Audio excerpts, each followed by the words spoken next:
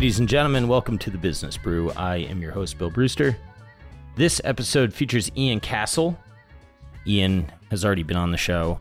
He has become a friend, and he is most known for small cap and micro cap investing. He is the founder of Microcap Club. I think Ian is a very good dude and somebody I enjoy talking to. So there has been some chatter about how small caps are cheap at the moment, and I figured that I would invite Ian on the show to get his take. And I think that we had a good conversation, and I hope you enjoy it. This episode is sponsored by Stratosphere.io. That's STRATOSPHERE.io. I pulled up Stratosphere just now. I was looking at one of Lawrence Hamtill's tweet, giving a shout out to @Heart of the Sea on Twitter. There's a underscore on between of and the in that handle. Anyway, Heart of the Sea put out a nice note on AutoZone. You can find it at canuckanalyst.substack.com and highlighted that it is a business and industry that has declining parts, but pricing is going up. And I said, you know what? I wonder what AutoZone's KPIs on Stratosphere.io would look like. And what do we have? We got segments and KPIs broken down into failure revenue, maintenance items revenue, discretionary revenue, auto parts stores revenue, other revenue, auto parts stores segment profit, and other segment profit. All right. So that's the kind of thing that you can find on Stratosphere should you sign up for the KPIs.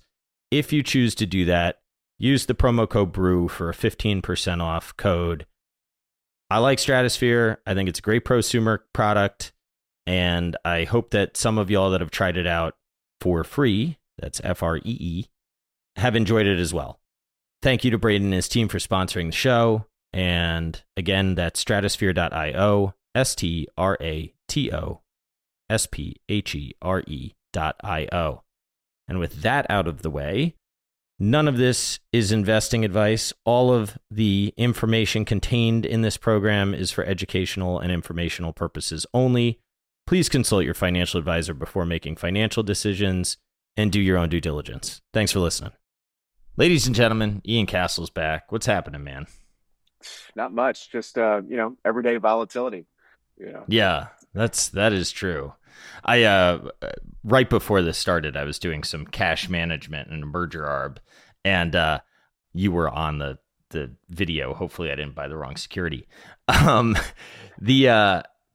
How do you stay patient in illiquid stuff? Like, this thing's gonna move away from me. I know it just from the order. How do you it takes a real level of discipline to not chase stuff, especially in the illiquid micro cap land.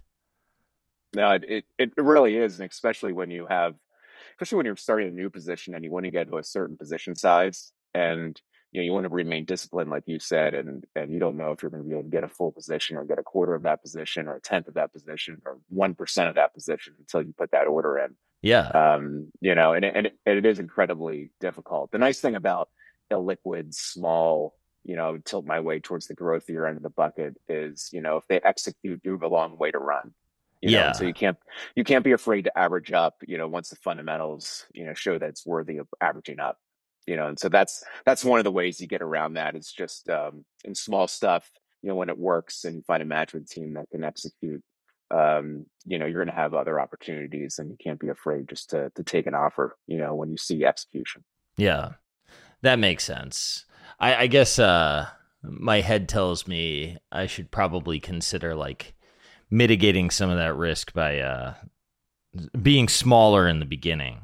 Right. And then as the execution, as trust builds, maybe buy more. And I suspect, I'm going back to the episode with Bob Rabati when he said liquidity tends to manifest itself when earnings start to come through. Right. Then people actually want to buy, and then you can probably actually get to a full position when you want to.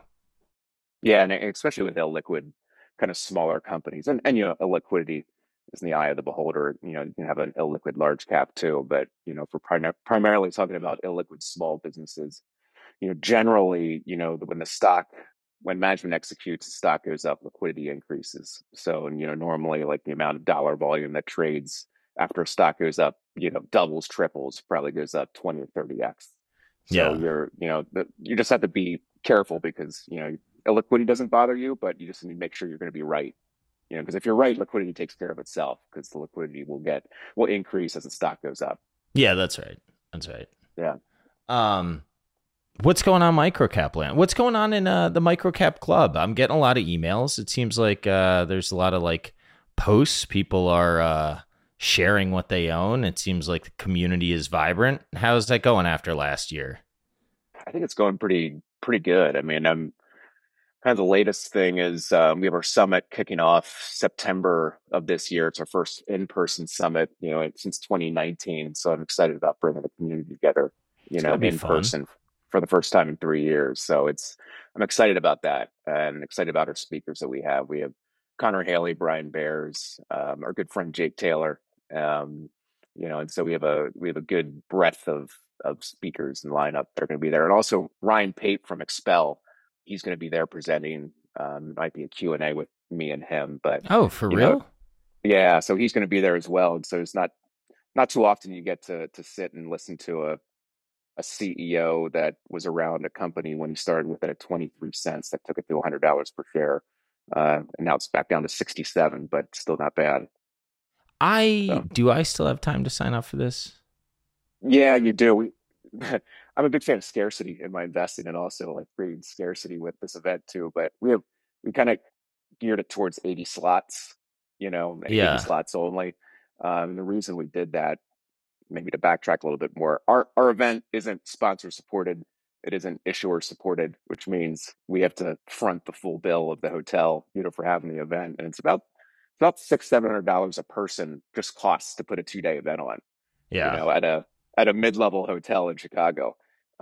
So the price to do that, the registration fee to start out of the gate, and we started a little bit higher this year. Um, and so we basically started at 300, went to 4, 5, 6, and now it's at 700, which is basically our cost. And so I'll let a few more people register above the 80 mark. We sold out in about 48 hours, Yeah. but All right. yeah, I'm excited about it. Well, I will follow up and pay you immediately because I that's a group I would love to listen to. That's a Well, that's very what cool group. I wanted to do. It's like I want to scratch the itch of different areas. Number one, you have a really top-notch emerging manager in Connor Haley. That's I think his name's well known throughout the investing world now. And has a long runway ahead of him. And then you have Brian Bears, who kind of wrote the book on kind of small stocks in the mid to late 90s and early 2000s when he started his fund, and now manages several billion. And I'll probably have some sort of Q&A or a roundtable with them, just talking about how they view microcaps, small caps, managing a fund, all that type of thing. And then I also wanted to have Jake, because I think his tool for Journalytic could be very applicable to any type of stock picker, Yeah. that he's created. And I wanted to have a platform for him to be able to showcase that because I do think it is valuable. And then last but not least, having a CEO founder that built a business, from 10 million to several hundred million that has 100x the stock price, just learning from that person, Yeah, what that man. takes to do. That's So, sick. That's like a legit lineup. yeah. Now, the main goal in our lineup of speakers every year is to make people think, why are these people presenting at a penny stock for? And that's the reaction I want. So that's the goal every year. Yeah, well, it's I mean, obviously microcap is full of penny stocks and whatnot, but you look, I mean, I've talked to you for long enough. You're not looking for like you're looking for real businesses that no one else has found yet. So, Yes. Yeah. No, absolutely. I know that you found one recently and we don't need to talk about it, or you can if you want to. But I am curious to hear, like, how did you come across that name and management team, and like how did that how does an idea like that develop? Like, what's the germination of an Ian Cassel good idea that gets Ian Cassel excited to get out of bed in the morning? Because you see plenty of pitches on stuff that I'm sure you're like, no, no, no, no, no. When do you get excited?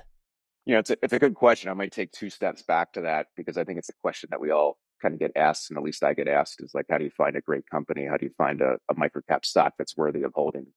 And I think, to invert that is you have to first know what you're looking for, because what you're looking for, Bill, might be different than what I'm looking for, because the same flavors of investing in mid cap and large cap are also prevalent in micro cap. I mean, you can find deep value stocks, growth, biotech, ONG, cyclicals. You can find all those flavors of investing down in micro cap.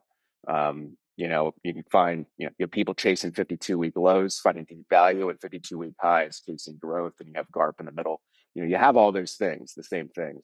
You know, and for me, what I like to do is just like let people know how I invest and what I'm looking for, because that will help them understand, why I identify and how I identify things and situations. Maybe a good place to start is, and this came up in my annual letter for the fund that I manage now, is I get asked when you look for companies, obviously the last 18 months has been a trialing period for micro cap and small cap stocks. There's plenty of names that are down 60, 70, 80%. There's companies that were a billion market cap 2 years ago that are now sub 100 million. And so one of the questions that I think comes up is, during the last 18 months, I'm sure you've found a lot of new opportunities because the market's been volatile. The market's come down a lot. And I think generally that could be true. But for me, the way I invest, I kind of put things into two camps. You're either going after fallen angels or rising stars. I kind of put it into two buckets. And those fallen angels, those companies that were the billion-dollar market caps of yesteryear, that are now down 70, 80%, you can definitely find opportunities in them. I'm kind of biased against those opportunities. And I'm more geared towards trying to find the up and coming rising star, the new idea. And that could be a transformation from an old name, an old business. A new management team takes it over or something like that. But I'm generally geared more towards finding new things. So a fallen angel that has like a true catalyst that people aren't appreciating yet would could be defined as a rising star to you, Yes, even it though would it's still still be. got that legacy stink. Yeah, it could be. If there's a management turnover, and especially if there's some sort of potentially a rights offering or capital infusion from that new management team showing skin in the game as an inflection, that's kind of one of the screens that we do, as well as we don't necessarily screen for fundamentals from a screening standpoint, but we do screen for rights offerings, insider purchases, anything that Oh, interesting. triggers skin in the game at a transition point in a business, and that kind of lets us sit up a little bit more in the chair and pay attention to what's going on. Um, Interesting. I've a non-gap would be proud of me. I do not look at an idea without reading the proxy first. I'm like, if I don't like the incentives, I don't even care what the idea is. Which I don't know if oh that's no, I may have gone too far, but no. I mean, I think you're right in doing that. I mean, listen, like it's all about trying to find the management teams that you can trust. I mean, that's what building conviction is. I mean, if we want to think about, and we're all trying to do this. Listen, we're all trying to find and hold stocks that can go up 100, 500,000, 10,000%. That is the goal. And there's really kind of three primary ways to hold a multi-bagger. It's great to identify one. It's great to say, oh, I met that CEO 10 years ago, but unless you held it, it doesn't matter, unless you yeah. bought it and hold. And so there's kind of three primary ways you hold a multi-bagger. You have kind of the coffee can method, which I would kind of put as active coffee canning, which would be kind of a David Gardner approach where you put a lot of work in the front end, you position size small, and you take the selling part out of the equation. You're just trying to find things that you can buy and forget. You do front end work to it, and you just let it run, and you're fine with things going to zero. I was And just so that's walking around thinking about him. Is that weird? That might be a little weird. But I was thinking the other thing that I like about his approach is he starts to double down on the winners. And when you look at the math of like how that strategy works, it works by riding the winners. Right? So yeah, he's betting as it's working. and you have to have just obviously a long term time horizon with that type of approach, too. And it gets harder. Also Well, helps I'll to get have to the subscription income. Yeah, I mean, yes, it does. It helps subscription income, and it's a great way to have a newsletter too if you don't have to worry about telling people to sell. Yeah. But kind of the second way would be But sort I of a think he passive. believes in it. I'm not trying to I'm not trying to Oh cut no, you no. off, but like I think it's funny. I was watching Twitter today, like something on Twitter today. The Daily Show had a clip, and the guy said, "Unless you're going to tell me your whole financial situation, I don't know that I want to hear your like ideas on a stock to pick." Right? It was sort of like he was talking about Kevin O'Leary and retail following him in, and I think that's an important insight. But I don't like. I mean, one of the reasons that I like David so much is like I think he believes in it, and then I think he thought, how can I create a business out of what I believe in? And then he like, like his version of anti-fragile is different than Buffett's, but they're both like, I mean, David's is probably a little more pro-cyclical because you get more cancellations when the market goes down. But I don't know. I like how he structured his life. Smart guy. No, he is smart, but I think he does believe what he's doing, and I think his approach does work. Kind of growthier, larger cap end of the bucket to hold, Yeah. like that. You just have to be willing to go through contraction periods like the last 18 months when it doesn't matter if the business is performing. The multiple goes from 30 times sales to five. You just have to be able to weather that storm. It's a Yeah, tough that's right. storm. And that is Yeah, not an easy storm. it's not. It's You not. know, I It's love kind of I love Buffett's the people like cite like Buffett, oh, you should want your stock to go down. Here's the other addendum to that. The stock is not going to collapse without bad stuff going on. yeah, like like they're yeah, not going to be yeah. executing and everything's going in the right direction and the stock falls through the bottom. That's just not how the world works. Well, and in there's businesses too. I mean, they're such cash generative. I mean, if they were, they would be taking advantage of it. Yeah, that's You right. know, yeah, by eating themselves. Yeah. Um, All right, I didn't but mean so to it's divert us. Sorry. no, it's a good diversion. So you kind of have the David Gardner approach, and then you have sort of the true buy and forget coffee canning, where you put a little bit of money in, you put in such a little amount, doesn't really matter, and you forget it and throw them to the bed, and in 25 years you wake up at 100 bags and you weren't even aware of it, but it Yeah. started off at such a small base, and that's kind of another way to hold things. And then sort of the last way is kind of the way that I do things and other people do as well. It's what I kind of call conviction investing. And that's really truly trying to understand and know the businesses better than most. And selling is still part of that strategy. And I think selling will always be part of the strategy in small emerging companies like microcaps. I think it's philosophical and cerebral and stoic to believe that you can find a bunch of $100 million market cap companies and coffee can them and forget them, but you'll be broke. Selling is part of the game. Yeah. And I think it's important not to fool yourself into wanting the world to be what you think it should be instead of how it really is. And that's a lot of these businesses, even the winners, they'll be held for a season or two, not for 30 years. Yeah. They'll work for 2 or 3 years and then they will stop working. Um, and it's just kind of what are the base rates. Look at the base rates of this industry. So as far as I'm concerned, I'm a conviction investor. I'm trying to find my intention with every purchase is to hold for 30 years. But the reality is very, very few of these small businesses deserve and earn that right to be held for 30 years. Yeah. I one of the reasons I like talking to you, other than the fact that I think you're just like a great guy, is like I think you call balls and strikes like you see them, and I pinged you after some of the small is cheap stuff, and you came back and you're kind of like, well, I think it depends on what kind of investor you are, and I think that's indicative of the market. I think like high quality right now is not particularly cheap. I don't know that it ever deserves to get that cheap. I mean, if it's truly high quality.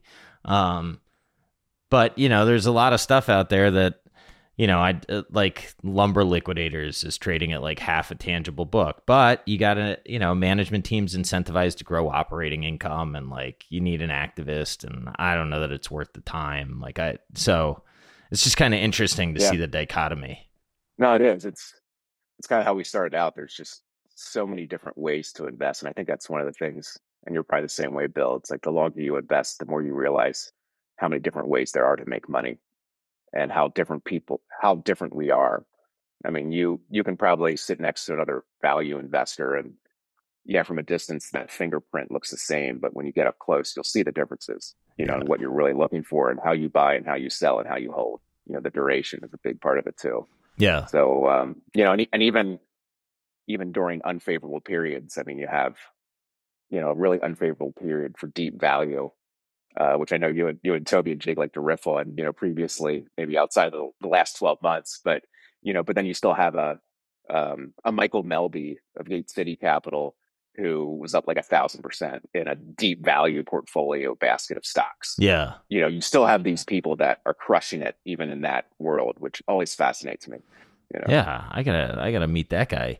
Um, Evan Tyndall, he's, we'll yeah, see. he's crushed it too. Everybody has runs, and I think Evan would be the first to tell you probably never put together a run like he just did. But it's neat because he's objectively like a value guy. And it's nice to see him succeed because I think he's got a solid process. On value after hours, I think the only thing that I've taken a break from it. I think I'm still going to come on occasionally, but not regularly. One, because I don't have much left to say. But two, like it's just like one of those things. Value is either going to work or it's not.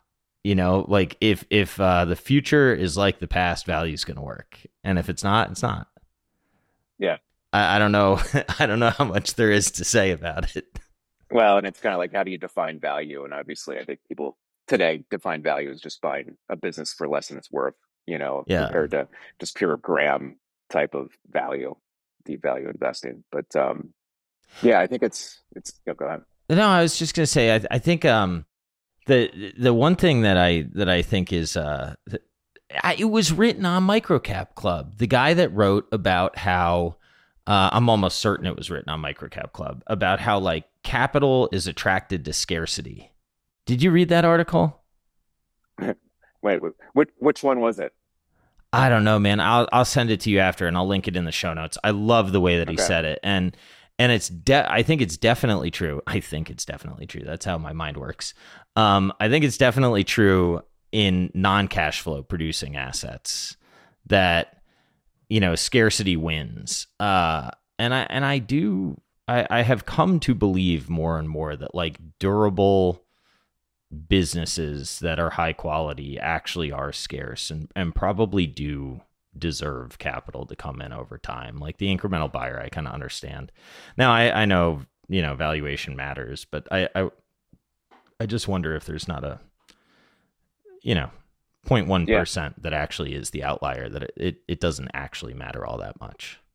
I mean, that's that, and it might have been, I wrote on scarcity quite a bit in a few articles of Microcap Club because it's uh, probably one of the more fundamental things that I look for in the businesses that I invest in is truly trying to find those unique businesses, those one of one businesses that just happen to be publicly traded that are small, which are really hard to find. It's like, for example, I'm not interested in finding another UCAS company, another company there's 50 or 100 other publicly traded companies that are in that space, just marketing their product or service a little bit different, Yeah. trying to get share that way. It's like, you really want to find like those really unique one of one businesses that you combine scarcity with a tailwind of sentiment, consumer sentiment or consumer demand, whatever the case may be. Um, and that's how you want to find those Picassos where everybody's kind of going after those 10 pieces of artwork. And that's the biggest propellant of overvaluation and of price. I'm going to find something that's undervalued that can get overvalued, Hmm. and it doesn't mean that you're trying to play a pump and dump. It just means that you're trying to find great businesses early because there's great businesses always traded at premium because there's a scarcity of them. Yeah. There's just not many of them. So I think scarcity and also combining that growth and that barbell of growth and survival. And the survival part is the balance sheet part. Yep. Can it survive through a recession? And that's tough to find in small cap and micro cap companies as well. Is really a balance sheet that can endure, and be aggressive, and a leader that can act with aggression with the capital that's on the balance sheet at the right time. Hmm. So it's a combination of all of those things, and the kind of frameworks that I try to find, at least for my type of investing, is combining that scarcity and survival, trying to find a business that can grow through a recession, which is a very tough hurdle, a balance sheet that can endure, intelligent fanatic leadership, and an evaluation where you can at least see fundamentally that you can double your money in 3 years or a 25% CAGR, a fundamental, not a pump, not a story, Yeah. but fundamental growth in that business over 3, 4, 5 years. Yeah, and the reason I think the reason that can get overvalued is how many other opportunities do you have out there? Like once people find that, that's the only one that they have, right? Like your Yeah. UCAS example. Okay, you could be the best, and I don't know where UCAS trades, but let's use book value as an imperfect proxy. By the time that you get to 1.1 times book, there's something else that's trading at zero point 0.6 book. You might as well just sell that and then buy the peer that's cheaper because they're not really all that different. Mm-hmm. Whereas, like, if you have something truly scarce, there is only one. No, exactly. And it's really hard to find, but kind of going back, there's been a few episodes over my experience that kind of led me down the path of kind of the tailwind scarcity. And one of them was uh, probably the most pure way to kind of illustrate scarcity and tailwinds is there was a company, I think it was back in 2011. No, it's 2010. It was right before Facebook went public. And so it was the only publicly traded social media company at the time. It was a Latino social network called Kpasa, which then turned into Meet Me, which was actually acquired a couple years ago. Hmm. But back then, it was the only publicly traded social network. And I was kind of looking at this thinking there was brewing about Facebook going public and other social media assets going public. There's institutional interest, obviously, in this area. And so, I met the management team. I ended up buying some stock and it was around a dollar 50. And sure enough, over the next 12 months leading up to the IPO of Facebook, the stock went from a dollar to 14. You know, Wow. and it mainly was just institutions needed to get into this area, and there was only one way to play it at that point in time. Interesting. And that was more of a momentum move. As soon as some more assets went public, that stock went down and cratered back to $2 or $3. But there was this momentum type move where it kind of showed what scarcity can do when you have that fire hose pointed at like one thing, Yeah. what it can do. Isn't that wild how the market works that way? Yeah. And I'm not generally trying to find things like that anymore. You're trying to find kind of that similar dynamic, but in a high quality small business that's uniquely positioned. Yeah. Why are so many well, I don't know that this is supported by statistics, but it's a feeling. Why are so many small caps like medical related or research, like medical research related? They need to go public to keep raising money or something like that? Yes. Yeah. Yeah. I mean, I think predominantly, most of the IPOs, at least here in the US, seem to be life science companies that need to raise money to complete a phase 1, phase 2 trial, phase 3, whatever you name it. It's mainly towards they need to raise capital. Yeah. And when you get into other geographies like Australia, you have that. In Canada, you have that, but you actually have more breadth of different types of real businesses going public that are small, which is why it's been more important over the last 10 or 15 years to not be kind of landlocked here in the US, but to look north of the border, to look in Australia, look other places. Yeah, the Because UK. yeah, just because our kind of public market system for bringing small companies public is kind of somewhat broken. It's not broken in other areas, Yeah. and so if you can go to another place that has, it's English speaking, similar accounting rules, you have some comfort level that uh, in that area, that's probably one of the biggest areas I've evolved to over the last, call it 10 years, is just looking outside the US for ideas, because you can find a company listed in Australia. I mean, listen, Expel, even though it was mainly a US company, it was listed in Canada. Yeah. There's one of our companies that we own is Australian listed, but it's a global business, so just because it's listed in that country doesn't mean it's whatever they sell or produce or service is just in that country. You can find global businesses. Yeah. I wonder if part of me thinks that if they're smart enough to go about it that way, that's like a reasonably decent indication. I don't know. Maybe that thought can get you in trouble because there's probably a lot of schmucks that do the same. But that's smart. You're reducing the cost, reducing the reporting requirements. Like I can understand why there are valid reasons to go public that way. And it's like a smart capital allocation decision, I would think. And it's, well, the shame of it is, you and I both being Americans, is it's actually easier to raise money in some of those other parts of the world than it is here in the US. And that's the shame of it, Hmm. given how robust our capital market systems are here, given the amount of people, the amount of money in the United States, when you can actually go and raise money easier, not because you found a bunch of lemmings that'll write you a check, but because it's actually structurally easier to raise money in Canada. It's structurally easier in Australia because when you go and raise money, they actually halt the stock for 2 weeks. They don't let market manipulators manipulate the stock down 20 or 30%, Huh. then the price at 30% lower, and all of a sudden you're doing a 60% in the whole capital raise like you do here in the US is what Oh, happens. interesting. Yeah. So there's these other mechanisms in these other parts of the world that just raise money just a lot. It's just a lot smarter than here in the US. If I'm a microcap company, and I want to go out and raise $10 million, that stock will probably be manipulated down 30% before it ever gets priced, just because people are aware of it, shorts are aware of it. It's funny how the whispers get out, and then all of a sudden, it just is a really bad, cost of capital by the time you actually raise equity, and that's a Yeah. shame. Like in Australia, as soon as you think about it, they halt the stock. Huh. Like, so there's no manipulation of the stock down to where you have to do an awful deal. You very rarely see deals in Australia actually have warrants either. It's just straight equity. It's usually like a slight discount to market, and it reopens and it starts trading again. Huh. And that's the way it should be over here. It's kind of ridiculous that the U.S. is the way it is when it comes to this. I think that would increase the amount of small companies going public and staying public and want to be public as small companies as well.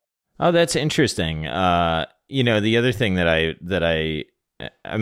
saw a situation like that last year with a rights offering, and some people were pinging me, and they're like, "What do you think of this?" And the stock's going down. I don't know that I want to, participate in the rights offering because look at how weak the stock is, and it's like, guys, I don't know what to tell you, right? But it becomes this like self-fulfilling mechanism where I don't know, anyone that's got any weak hands or whatever gets kind of shaken out. And It isn't. it's not beneficial to the company raising or the current shareholders. Yeah, no, and it's just it's a shame how the game is played here in the U.S. A position that I own just went through this scenario just 2 months ago, where they started the process with a small cap bank, which everybody would know the name if I mentioned it, and they started the process. It was a 2 week process.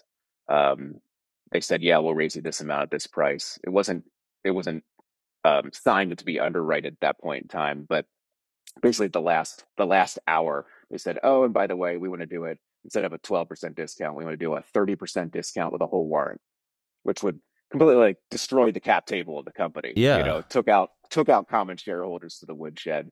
And the CEO said, "No, we're not going to do that." And in the meantime, the stock came down, while these discussions were happening. He had to cancel that contract with that bank, sign up another one, and then it got priced 12% below that. And it looks like a bad deal when there's all these crazy shenanigans going on behind the scenes, of people positioning, people shorting, people, whatever, manipulating. And it just increases the cost of capital, for the company tremendously. It's kind of a broken system we have for raising capitals as microcap companies here. Dude, 12 to 30% discount is a big difference. Yeah, and the CEO, when I talked to him, he asked the lead banker there of that company, like he said, how many CEOs would say, "Okay, let's do it," and he said 90%. So Wow. 90% would be like, "Yeah, we'll take the money." It Huh. doesn't matter if it would take it from 50 million shares out to 100 million, doing like just an awful deal that planted that stock lower probably for a year.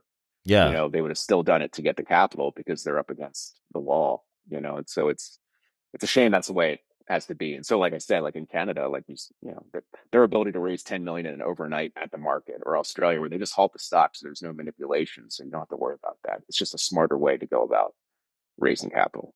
I'll tell you what's crazy about that is, we've got those problems here, and meanwhile, and some of the SPACs that got floated and the crypto stuff, like it's wild how you can get certain things done, but then other things that maybe legit you can't. Yeah, I mean, and it depends if it's in vogue or not. Like, listen, everybody was, not everybody, but a lot of people were okay with SPACs as long as they were going up, but Yeah. then when things start going down, you start looking into the contracts of those SPACs, and you understand, like, hey, there's founder level shares, there's sponsor level shares, there's sponsor of the sponsor level shares, and then there's 20 million warrant overhang at a strike of 1150, and you're wondering why the stock doesn't go anywhere. Yeah. Just like everyone has cheap stock, and there's a boatload of warrants as you're stealing. It's like, and you're wondering why these stocks don't go up or go anywhere, because it takes, on top of that, 95% of the SPACs are seeking unprofitable businesses. Yeah. So, so it's just the spiral. And so the ones that have worked have been companies that are actually profitable that went public. But even then, it takes 2 or 3 years for those stocks to actually get above like $10 or $15 per share because of all that really low price stock that was placed with founders, sponsors, the warrant overhang that has to be eaten through. Yeah. So it just takes 2 or 3 years. Yeah, you get a lot of dilution on the com, Yeah, right? yeah. Usually the ones that work in the SPAC world, they're profitable businesses that they act quickly to clean up the cap table. They'll do like a conversion with the warrant overhang. Be like, all right, let's just get rid of these things. Let's give you a 0.1 ratio or a 0.25 ratio. Convert that into common just to get rid of it, to clean it up. And so you Oh, see that, interesting. yeah, and that can usually spearhead the equity being able to go higher quicker. So what? They'll go to the warrant holders and say, you know, if we remove 3 warrants, we'll guarantee you $1 today common stock, and you're removing some of the overhang. The warrant holder wants to do it because they're guaranteed to get some money instead of sort of holding potentially a worthless option, and then the analysis gets a lot easier. Is that what you're It saying? is, because a lot of these companies, as an example, like they'll have 20, 30 million shares outstanding, but then there's like another 12 to 15 million warrants right Yeah, there yeah, too that's at right. 11. So they'll go to those people and be like, let's convert your warrant into point 0.2 common. Huh? And so you'll take the dilution from 13 million down to 2.5, Yeah, completely clean. It's cleaned up. Um, and then you have a cleaned up cap table that can start to work. yeah, But even like the ones, of the 500 SPACs that have gone public, there's like 26 that are above the price of 10. If you look, you'll see that commonality of, probably 90% of them were profitable. It's Utz, UTZ, a company like that was profitable, name brand, that actually just happened to go public as a SPAC that, was a fundamentally good business that also did these conversions, either through cashless exercise of the warrants or through conversions into equity that then allowed the equity to finally go up. yeah. Huh? I think there's a middle ground there. Once somebody actually has the capital or wherewithal. I don't think SPAC's a bad way to go public, but I think they just need to get rid. There needs to be one less standard deviation of sliminess, Yeah, and then it can maybe. yeah. I think that's right. Yeah, I've come to appreciate the validity of SPACs. I used to think that they were completely a waste, and now, or not a waste, but like bad for shareholder or minority shareholders. Now I think like any IPO, they're probably not great, but I think there's maybe more merit in them that I used to appreciate. I'm even all that just said. It's like it's a place that I kind of like to look sometimes at as well, just because it's so hated of a vehicle of an area, and you're still going to find some decent businesses that decide to go public simply because of that business owner that's merging with that SPAC just doesn't have the relationships or wherewithal to know that they could have gone public or raised capital in other ways, Yeah. and that's not always a bad, awful thing. It's just the way it is sometimes. So it's good to keep your eyes open. But then you're kind of closer to the fallen angel category, right? Yes. Yeah. Yeah. You just have to be Although a SPAX usually, is maybe a fallen devil. yeah, I mean, usually these things just kind of like they pop up because in the first few months there's barely any float to the equities, so you see these things YOLO, like a Lunar LUNR that did it 2 3 weeks ago from 10 to 70. Oh, I didn't It's see that. because, and so what happens is, especially now, Man, owning the you know, warrants on that would be nice. they don't react. as much as you would think. It makes sense because Yeah. somebody's like, this doesn't make sense, Yes. Yeah. right? They don't like the warrants on that. Like the equity goes 10 to 70. The warrants on that I think went from 60 cents to $1. Oh, interesting. Okay, the market's smart. Yeah. They know, and they know if they wait 5 days, the equity will be back down to 15. Yeah, Yeah. So, um, but yeah, but it's interesting right now for the SPAC world. There's a lot of these SPACs that call it YOLO in the first 2 or 3 weeks simply because there's no float, because everybody that invested in that SPAC originally when they raised money, whether it's $100 or $500 million type SPAC, those investors are in it. And then they're brought in the deal. They vote yes or no if they want to remain in the deal. 95% of these investors are just pulling their capital out, yeah, and so what's left is the float of the stock. And so you'll have like these really, really low float situations, as you know, that traders like to pile into because make momentum moves. yeah. And that's why you're seeing a lot of these momentum moves in stocks that just de-SPACed, is because there's just no float there and they can Huh. be manipulated. How new is this? Have you seen this in the past? Like, is this this tight float trading deal? Is this something that is as old as time, but we're all paying attention to for the first time, or is this like a new phenomenon? I think the low float illiquidity aspect has always been there, but I think it's been, I don't know, I'll use this term worse or better, whatever you want to call it, but it's definitely increased due to the kind of the meme stock episode, and now this, it just seems to be happening more. Yeah, So I think it has increased. Um, what's interesting is when you find companies that actually take advantage of it, and they're actually smart with taking advantage of it. Like yeah. Have an at the they'll have market a, or whatever, and they'll just be yeah, issuing shares. It's genius. yes, yeah, yeah. We saw that a couple of times in the last 3 or 4 years, where it was a company with really no fundamental business that was able to raise $1 billion in an ATM over the course of a year or two, and all of a sudden they've been able to raise their way into a fundamental business model. Yeah. It's crazy. I don't even hate the companies in that case, right? Like, I mean, it's one of those don't hate the player, hate the game type things. Yeah, yeah, and some of them, it's not like they knowingly went into the situation saying, "Hey, this stock's gonna all of a sudden be, all these traders going to funnel into this stock, and I'm going to sell all this equity into them." Like a lot of Yeah. this, it just happens. Like, and I've had a few positions where it kind of hit a week, 2 weeks, 3 weeks of these traders just piling in. It's like not like the CEO knew anything about it. All of a sudden, it just erupts. You Huh. know, and that's why it's smart, unlike 3 4 years ago, for some of these companies to have an ETN in place, and just in case something stupid like that happens, that they can take advantage of it and put some cash in the balance sheet. Yeah, it's almost it's weird, but if I was an advisor to a company, like I mean, like you see it with Bed Bath and Beyond right now, but there's a sophisticated party, I believe, involved in that. But I would say I'd just be like, just get an at the money registered or whatever, just in case, because who the heck Yeah, knows? yeah, a lot of companies are doing that now, and that's one of the things that's changed quite dramatically in microcap. Is they were very equity lines, or ATMs, were frowned upon quite gravely like 4 or 5 years ago. Huh? Um, Why? Because you could just like throw shares out into the market whenever. you could, and the structure, the SEC came down on them pretty hard too. But back then, like the company could like hit the bid, Yeah.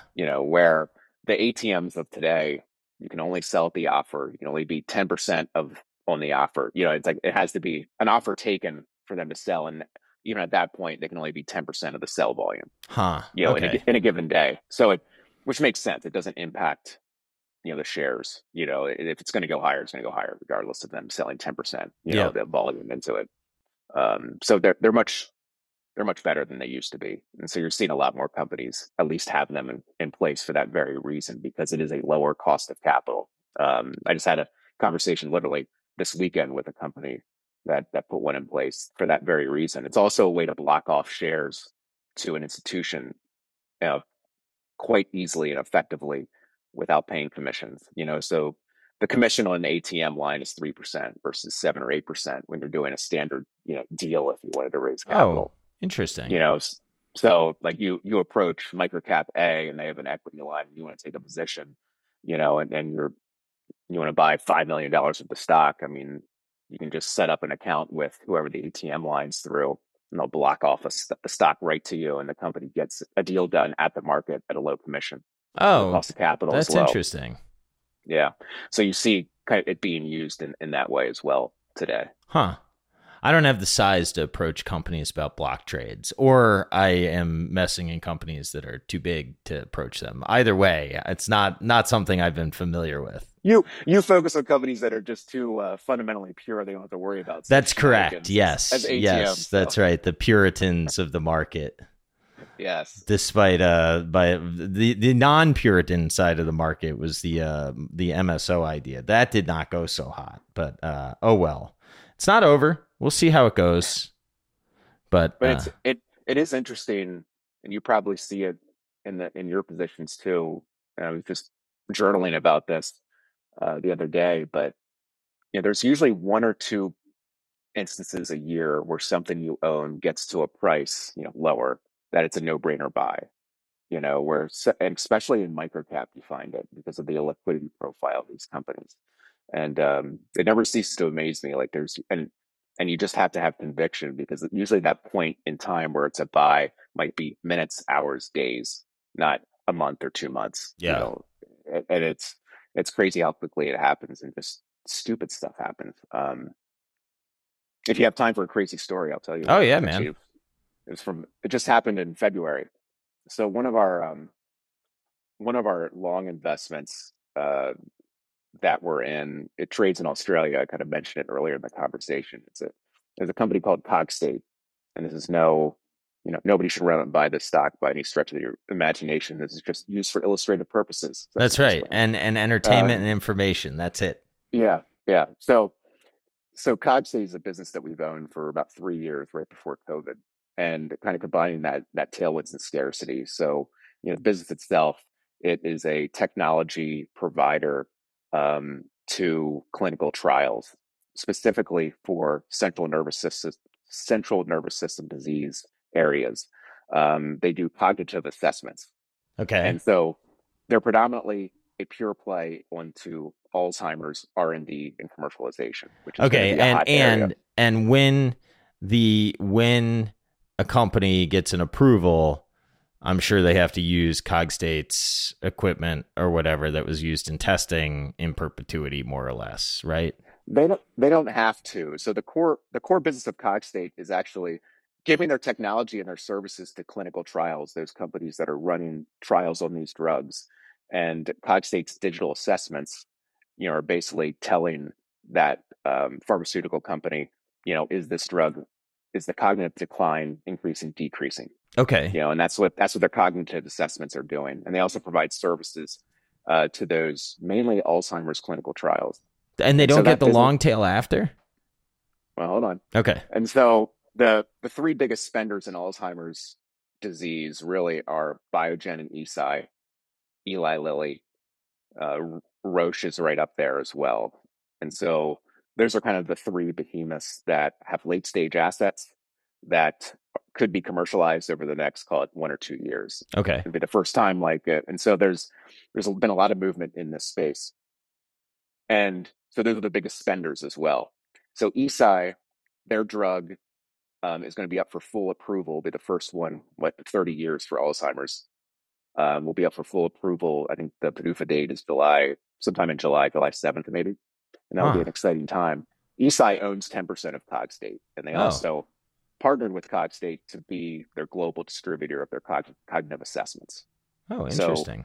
so to your point, they started rolling out their cognitive assessments, a direct to consumer kind of app, iPad, into Asia already, and they're going to start probably doing that into the U.S. upon an approval, hopefully later this year in the U.S.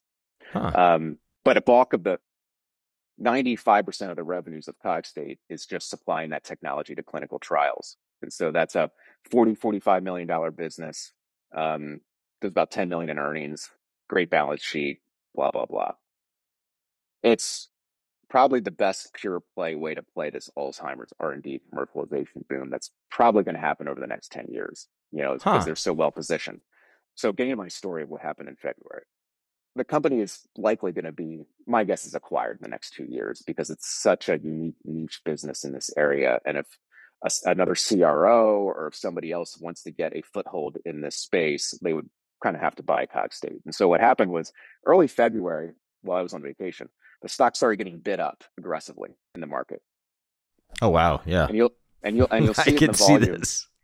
Yes. So it started getting bid up aggressively, which was just kind of a weird time for it to get bid up aggressively. And it they were just inching it up like 5-6 cents a day. Yeah, Again, wow. the stock usually trades 100,000 shares a day. It started trading 1 million to 1.5 million Yeah, shares a man, day. it looks like it peaked at like 6 million or something like that. Maybe 5.572. Wow.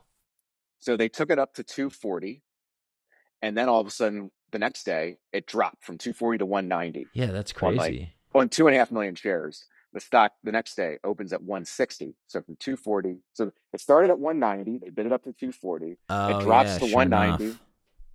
It drops to 160. The stock is halted in Australia for Hmm. 2 days.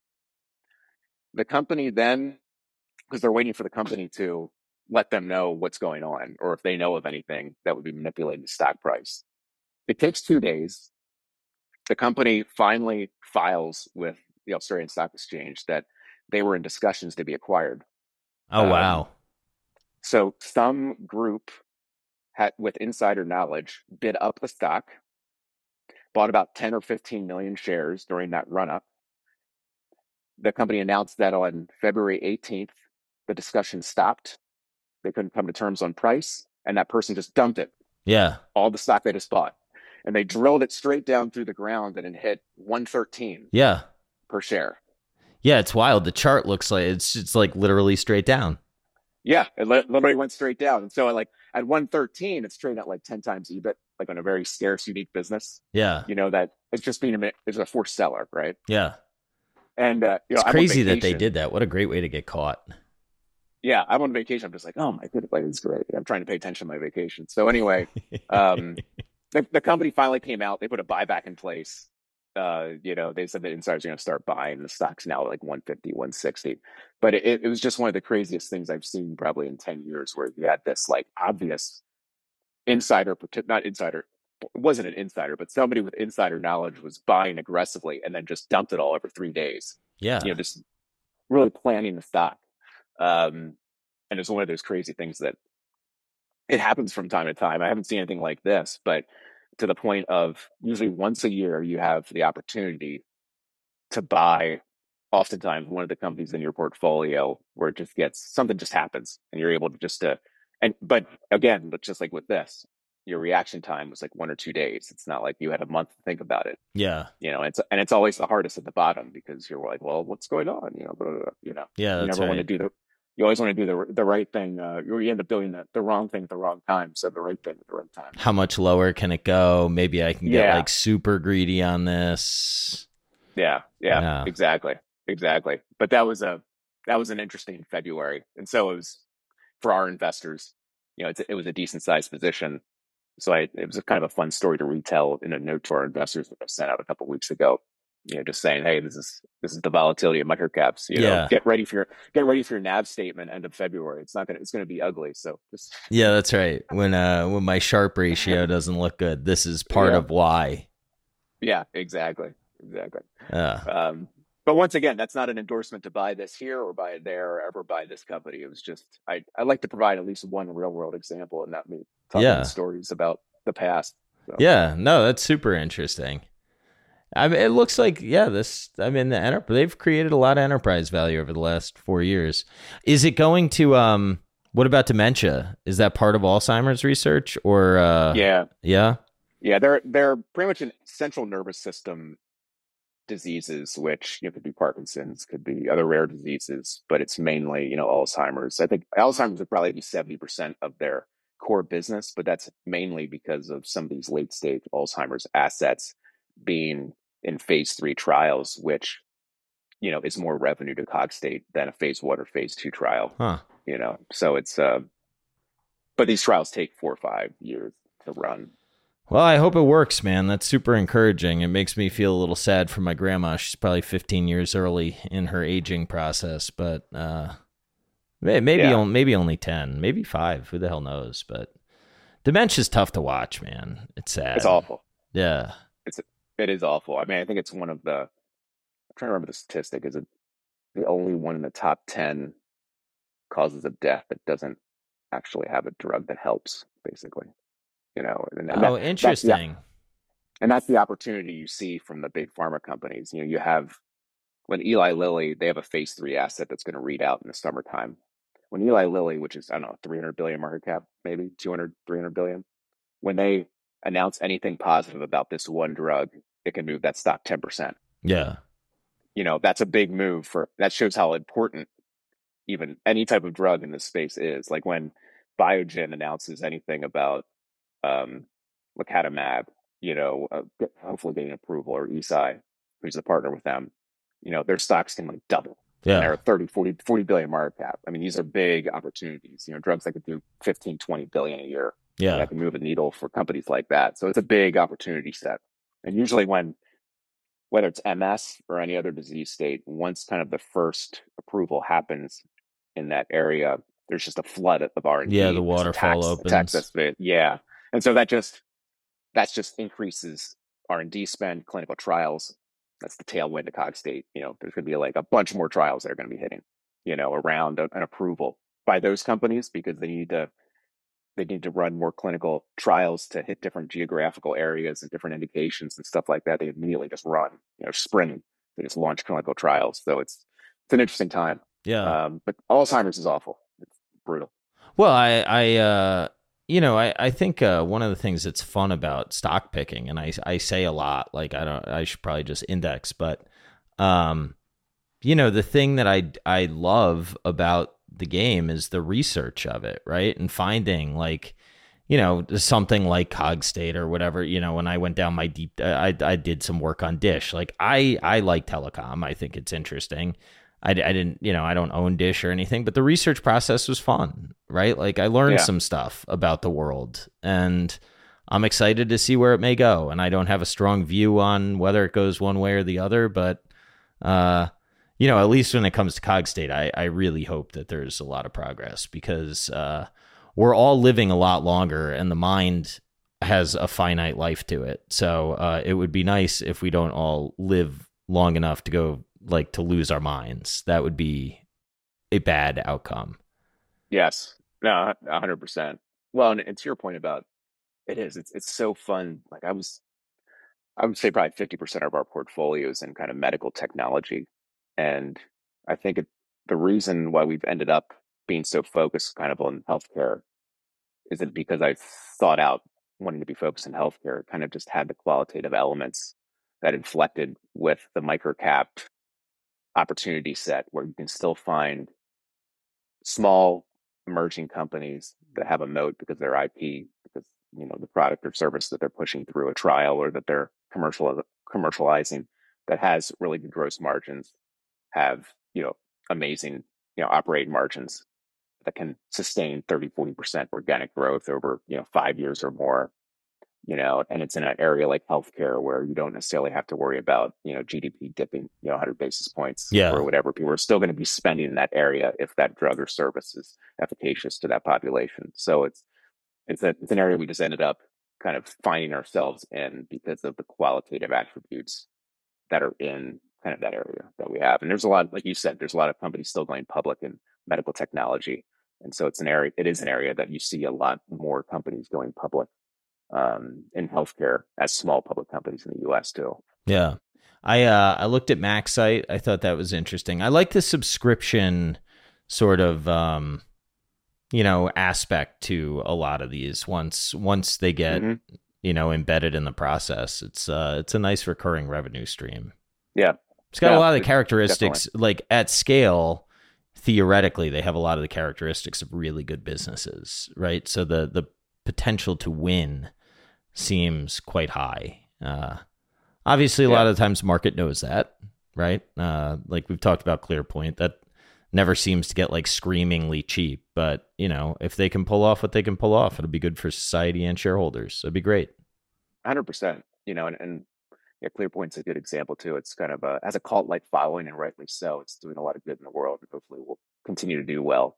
And so like the focus there is just what valuation should I pay? You Yeah, know, that's so right. and I posted that on Microcap Club about it too. One of our other members kind of made the point that, everybody's waiting for a clear point to grow 50% per year, but it very well could just be a company that grows, 20% for 10 years, Yeah. and that's okay, and so, but it just means in the interim, it's like whether the stock should trade at 5 or 15, depends on who wants to buy or sell 100,000 shares. Yeah, I mean, if it can compound for that long at that rate, the probability that you overpay is seems low to me, right? Especially if margins stay where they are and they're likely to inflect higher. So, but that's an if. It's a tough spot. I think maybe the biggest difference between one of the big differences in microcap from now versus maybe 24 months ago is if you're a company that, and I say low growth, and I mentioned 20%, like that's decent growth, obviously. But if you're kind of a lower organic growth company that is losing money, your stock and nobody knows what to do with it. It's really kind of that gray area I found is it can be very, the stock could be manipulated a lot lower or higher. It's like you just don't know where it trades anymore. Where before everybody was just kind of running out their most bullish scenarios and it was an excuse to buy it. Where now it's just like, yeah, but they're still burning, X, Y, and Z. Yeah. Maybe they get to break even next year or the year after. That's one of the biggest areas that have changed kind of in microcap is the willingness to endure through, a 20% grower that continues to bleed money. Yeah. Yeah. Yeah. I think, where we were in the market cycle, I think clearly we're going to look back at a lot of those valuations and say that that was silly what people paid. But I'm not convinced that some of the valuations aren't going to make sense, over the long term. I just don't know which ones. But Hmm. I do think that part of what gets lost in the never sell or looking back at the Nifty 50 and, they did eventually outperform. I mean, the drawdowns you got to live through are nuts. So Yeah. to your point, like if you're really going to coffee can something, you got to be able to emotionally take being down, and that's like a lot easier to read about than to live. It is. It's like the volatility. Like, so, when I was building my capital, like when I was in my 20s and then became a prime full-time investor, I was in two, three, four stocks, right? And so today, managing a fund for outside investors, I'm in four, five, six. Yeah, That's that's very concentrated. yeah, And I tell people when they've come on as well, I'm just like, listen, if we are successful, there's going to be a position that becomes 60% of this portfolio, and we're not going to sell it just because it grew out of our mandate of being microcap. That's stupid. yeah, If the fundamentals are underlying the valuation of that business and the thing is 50% of the portfolio, like we're not going to sell it just for the sake of selling it. That's what success looks like is one or two positions dominating this portfolio. But you also have to understand that like when that occurs, the portfolio will zig when the market zags, because it'll go in line with that largest position. Like right now, I'll tell you, like you'll be horrified by this. Well, you won't be, but other people will. It's like we have a 45% position right now because oh it's gone wow, up. yeah, good for you. And so one of the things that has to be articulated when you have investors, because I'm used to it, but you have other people that are living through that volatility with me now, Yeah, is like, listen, when this one stock goes up 10%, it's like a 5% position doubling. yeah, When this that's right. position go, when this position goes down 10%, it's like a 5% position going to zero. Yeah, And so you just have to be willing to understand this portfolio is going to zig, and when the market zags, we're going to look like heroes when the market goes down, and we're going to look like idiots when the market goes up, because a lot of you're kind of living with the volatility of that large position over time. so when you have a position that's that size, are you like focused on quarterly numbers, or are you more focused on, what are they? I'm thinking of when I was talking to Adam Wyden, and he's like, I'm thinking about what are they doing to position themselves for the next 5 years and building out the bench and setting up. Like, are you worried about missing in a given quarter, or are you like more worried about is the underlying structural thesis right, and are they doing the right things to grow? Because a position that big, to your point, I mean, if it's 20% overvalued, people are going to feel it when it gets down to Yeah, fair value. yeah, and that was one again that so that was one that during 2022 kind of had a 50% drawdown at one point, and we got aggressive and bought it more. and then it, just like a lot of things, doubling off the lows of 22, which a lot of things did. But yeah, I mean, to your point, I mean, I'm mainly trying to always look 3 years out. And there's a lot of puzzle pieces that go into that question that you just asked. Like in this case of this one, I can't say generally what to do, but in case of this one, this is still a very underfollowed, uninstitutionalized company. It's done well, but it trades very illiquid. Um, and there's one analyst that covers it, and they weren't even in the last conference call, even though it's the fastest growing thing in that space. Huh. So institutional discovery still hasn't even occurred, Yeah. and it's still only trading at the comp peer multiple. Huh. Even so I do take all of those puzzle pieces together when I think about the position size, what the future looks like. But no, I mean that one, it's kind of hard to speak generally about how to But hold a that makes 45% sense. position. So the probability, I mean, if it's trading in line with comps, there's some reasonable argument on a DCF. It's underfollowed institutionally. The probability that this is egregiously overvalued is probably fairly low, given where it's probably going. Right? Is maybe the way Correct. you're thinking Yeah. about it. Yeah. I'm a big fan of getting in things before the first wave of discovery occurs. And this hasn't had that first wave discovery. Hmm. The first wave of discovery is powerful because it's a new story that institutions have never heard before that don't have a reason not to buy it. Yeah. And so that first initial discovery move that can be 100 to 1,000% higher, it can occur because, it's a new thing. Kind of go back to the rising stars kind of aspect of my investing philosophy. Um, Yeah. and so that gets it's pretty exciting that this company's done well. It's probably the fastest growing in their area in that industry, and there's still only one analyst that covers it. It's 50% insider, board controlled. And they're just crushing it. And I know it's only a matter of time until other institutions, other analysts bring on coverage, Yeah. until people want to participate in this thing that they need to participate in because it's the fastest growing thing in their area. Yeah. That's neat. And you trust the management team, Yeah, obviously. Yeah. That's exciting, man. that's the part of it that usually the position size also correlates with the amount of trust I have, with the management team itself. It's almost less about risk reward than it is about how much do I trust these folks. I mean, I think conviction, I'm a conviction investor. So conviction is a lot like building the relationship with anybody, whether it's your spouse, whether it's a friend, or whatever it is. It can only be built over time. And so like this position with this company, I've known the CEO for several years. And just like with any relationship, your conviction grows the most in the bad times Yeah. because you get to see how they react, good or bad. And you know whether you should be doubling down or just cutting loose. Hmm. Um, and in this circumstance, they've proven to be winners, in the worst of times. Yeah. Isn't it funny how you find out who people are when the chips are actually down, Yeah. Everybody can get along when things are good, but Yeah. it's when they're not that you find out, do I really want to go to war with this person? It's how like relationships and conviction, just whether it's stocks or relationships, it just takes time. Yeah. And like I still feel like the biggest asset to any stock picker that's a long only quality focused stock picker is the relationships you build up over time with your colleagues, with CEOs, with other investors. Um, that's the biggest asset. I mean, and the end game there is finally me after doing this for 20 years. I couldn't have supercharged it any quicker, because you just need that time to share those experiences with everybody in that network so they can see who you truly are and that you can see who they are, where Yeah.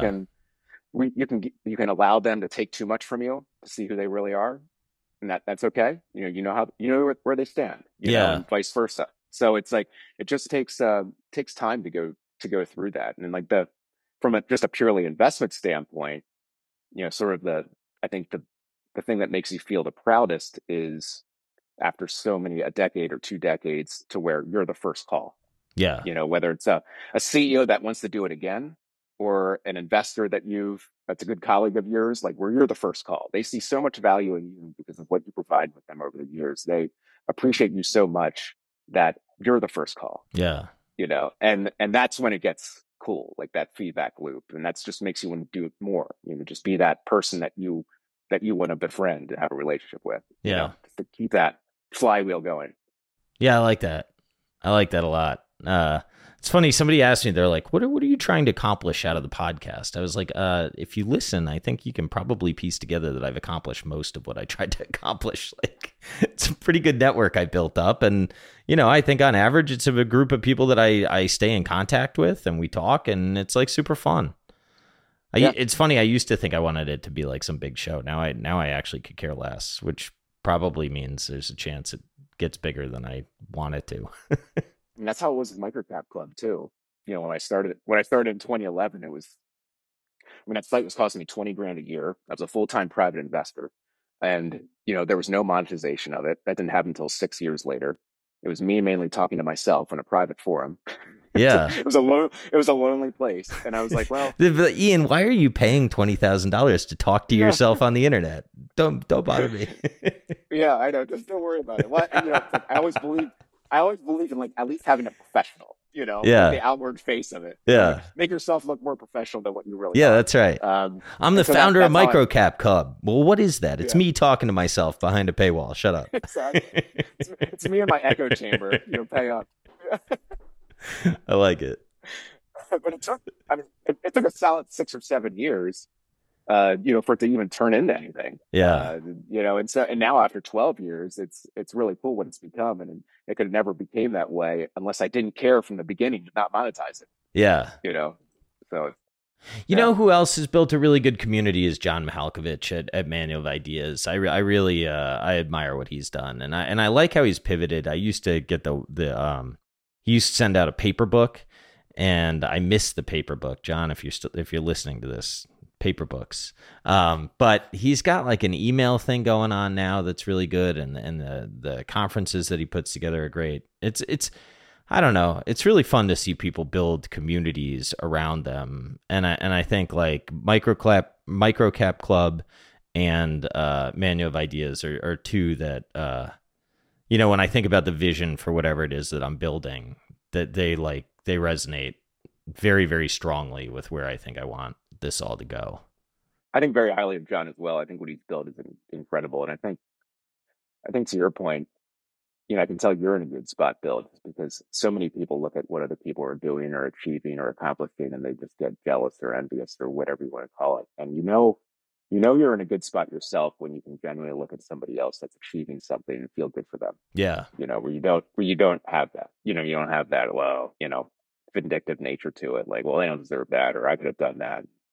Whether it's in the business side or an investing side, to where people look at like Nick Sleep, and they held Berkshire, Costco, and Amazon for 13 years, crushed the market by 800%. And people look at it and be like, "Well, I could have done that." Well, you didn't. Yeah, that's right. You didn't hold those stocks for 13 years and crush the market by 800%. And what does your current So portfolio look like? Right? Like, are you exactly, trying yeah, to do yeah, it? Or are you just talking right, shit?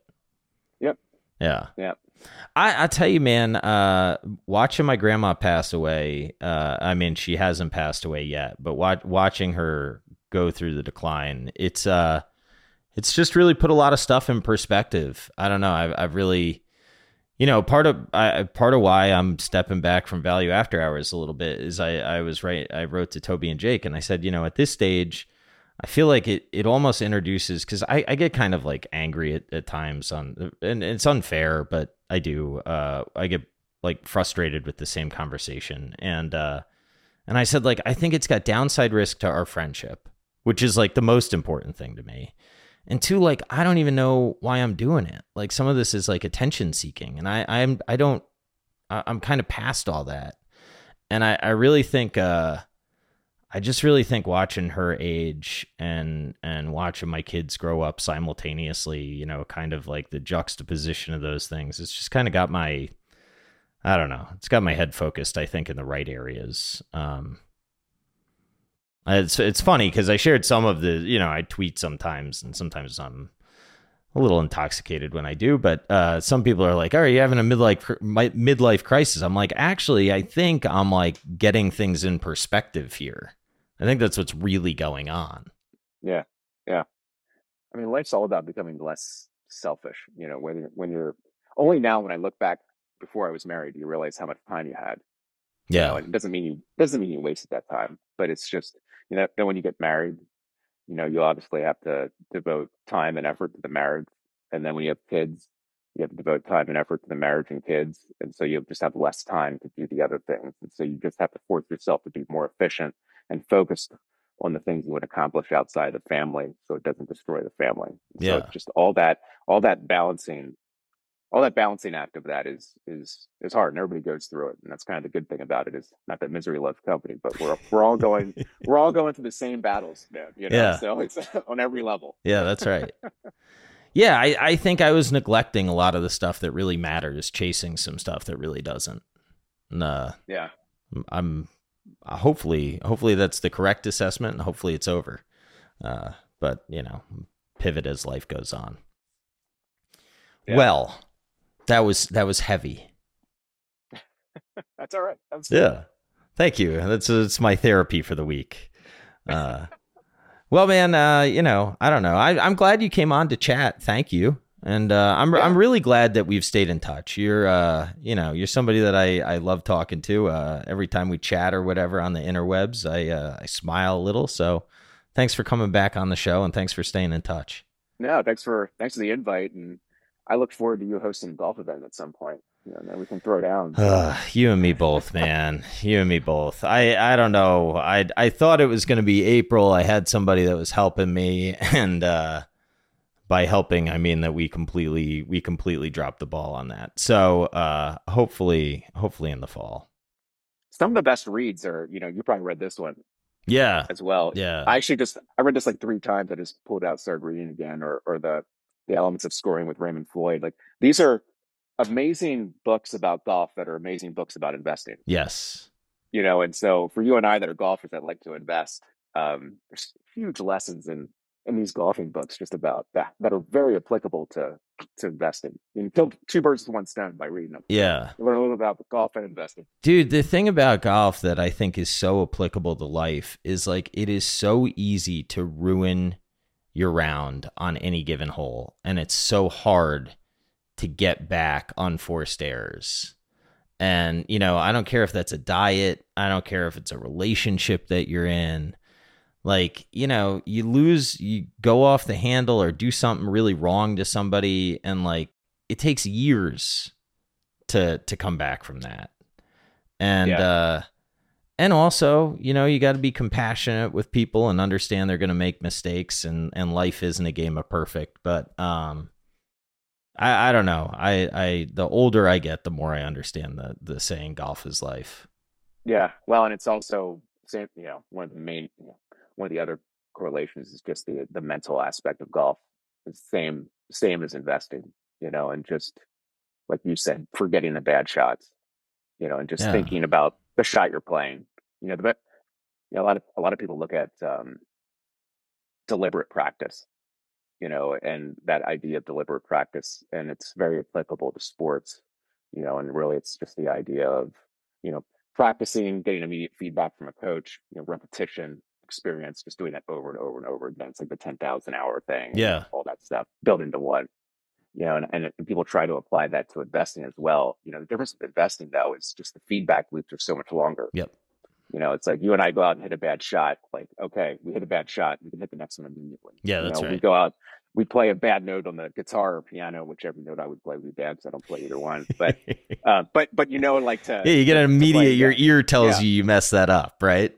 Yes. Yeah. But with investing, it's like, you might not know you're wrong for 3 months, 3 years, or whatever. And then even if you're right, you might be right for the wrong reason.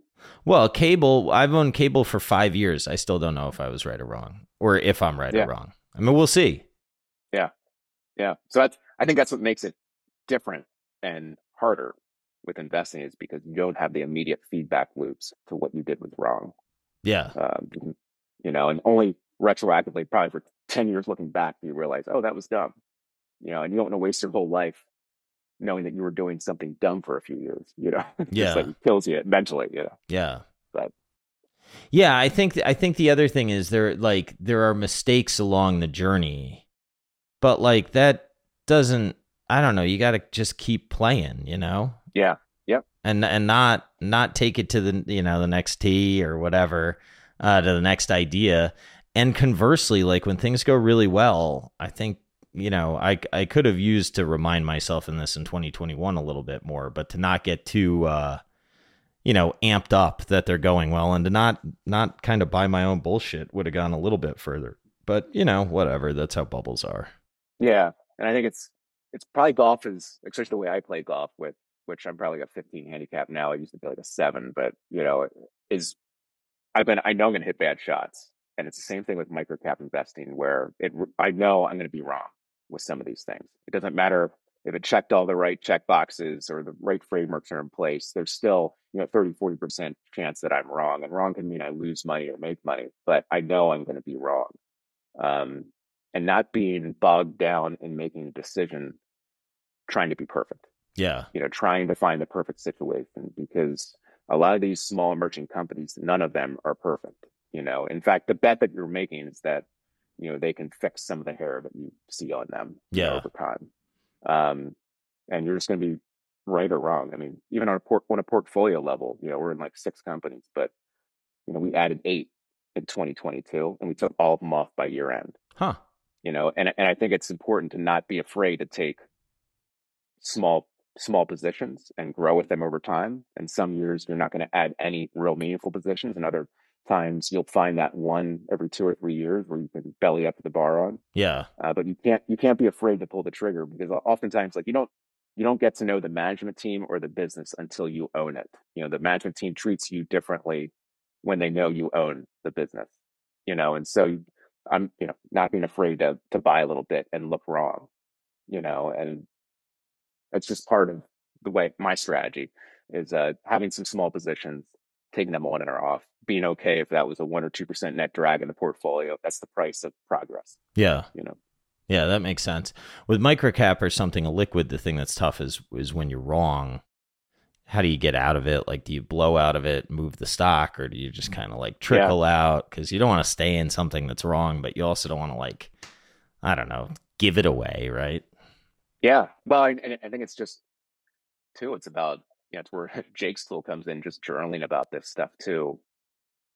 We were even quantifying out how wrong you are. Like last year, we were wrong, probably a net 24% drag in the portfolio. We're always going to have losers in our portfolio. We're always going to have things we're going to lose money on, but there's a difference between losers and mistakes. Yeah. Mistakes are the things that bug me, because that is taking a loser and making it worse because of you acting or not acting on that situation.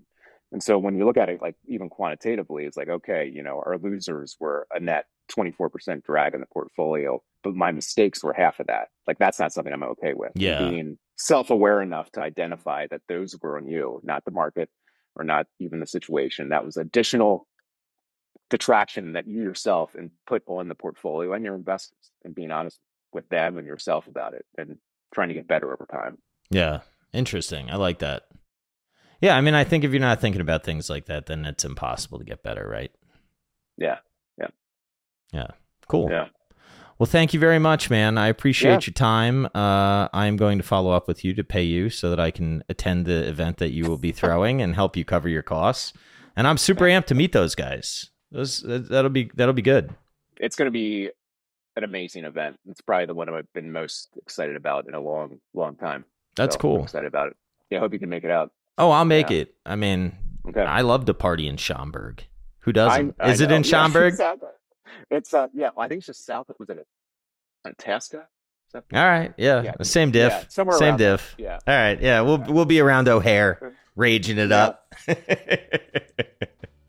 In a second-rate Westin hotel. That's right. As hotels around that area are. But it'll be fun. All right, man. All right, man. Have a good one. Thank you very much. Thank you. But it's absolutely necessary. But it's absolutely necessary.